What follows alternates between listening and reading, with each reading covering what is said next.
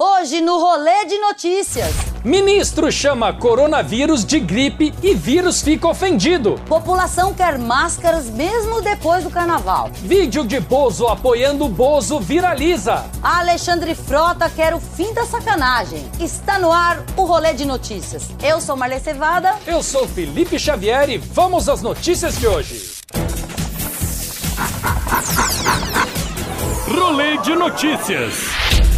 Oferecimento Uni Incorporadora, transformando a experiência de morar.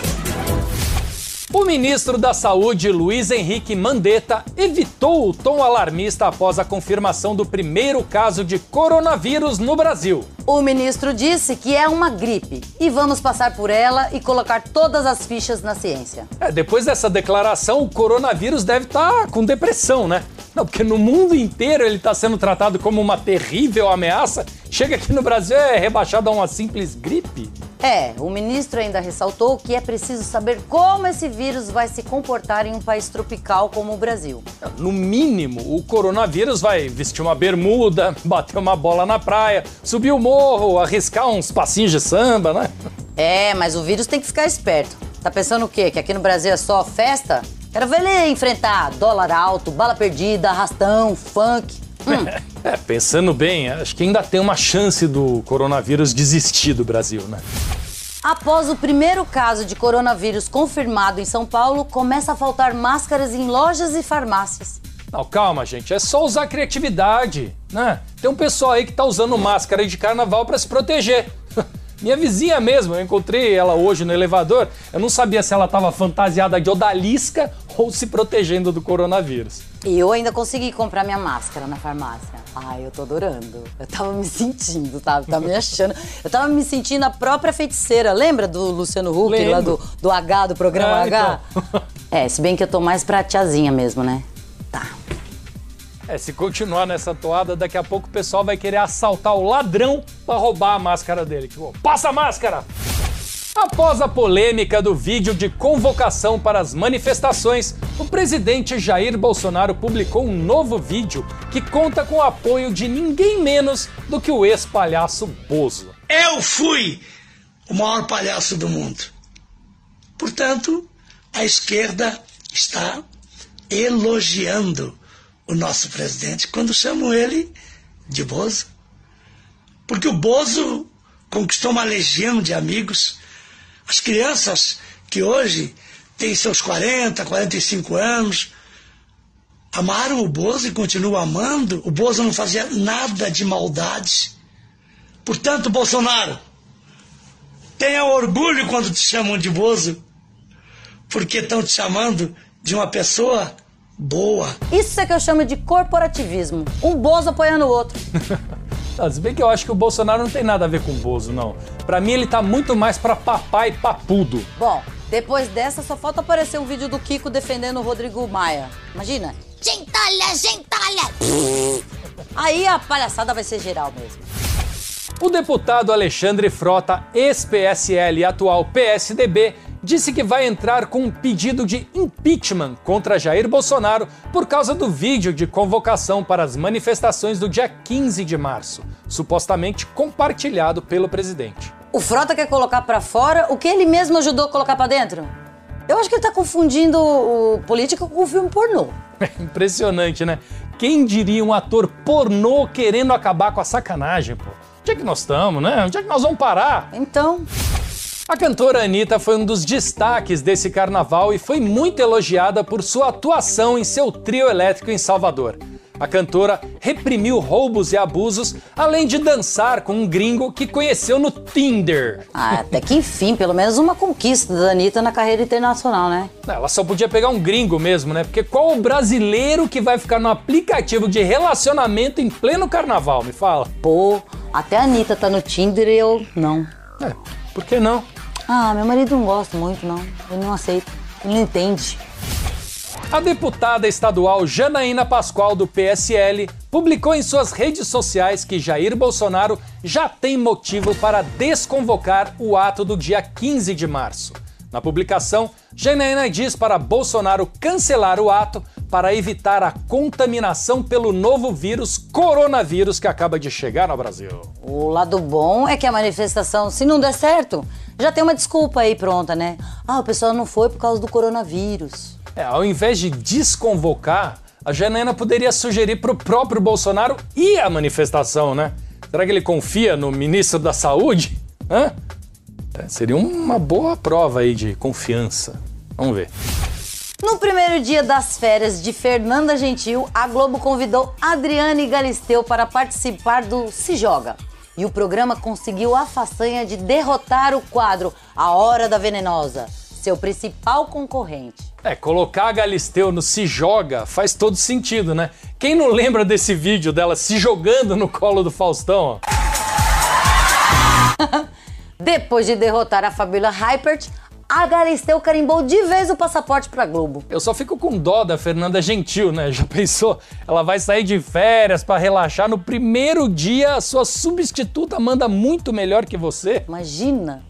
Ô, Felipe, você não inventa de chamar a Galisteu pra vir aqui na bancada quando eu não tiver, né?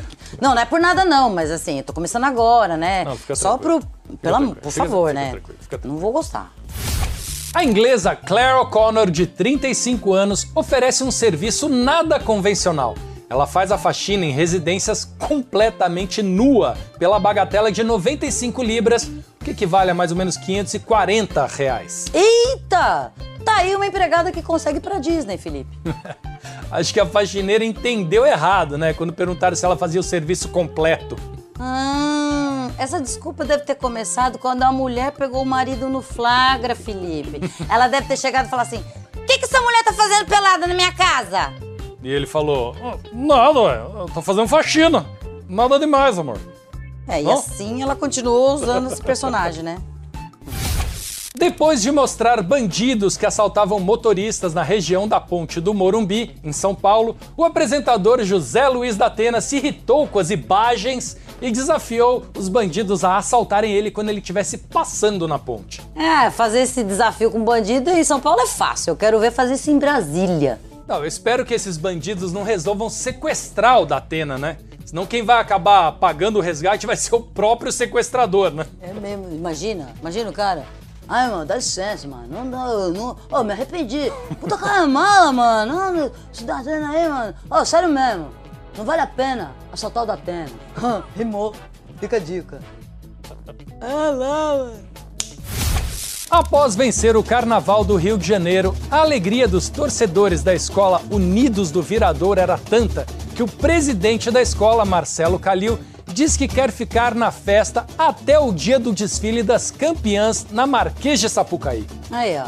Essa é uma boa desculpa pro cara dar pra esposa, né? Pra poder ficar mais 4 dias na folia, na farra, ó. É engraçado que em Salvador o pessoal faz isso todo ano, mesmo sem ser campeão de nada, né? Pois é. E eu vou falar, Felipe, é coerente o presidente da Viradouro querer ficar virado até sábado. Né? Faz sentido, não faz? Faz sentido, não faz? A mais nova global, Larissa Manoela, e seus pais Silvana e Gilberto são alvo de uma ação indenizatória de 1,7 milhão de reais. O produtor dos shows Davi Dantas acusa a família de dar calote após o cancelamento de uma apresentação que seria realizada no Jockey Club de São Paulo. 1,7 milhões? Deus me livre. Felipe, com a idade da Larissa, o máximo que eu devia era satisfação para os meus pais, por eles me sustentarem. Ela não queria tanto ser adulta? Tá aí, ó. Primeira dívida. Diz que o primeiro Serasa a gente nunca esquece. Nunca esquece. Uma mulher foi barrada ao tentar entrar no centro de detenção provisória de Suzano com mais de 100 pacotes de maconha escondidos em uma macarronada.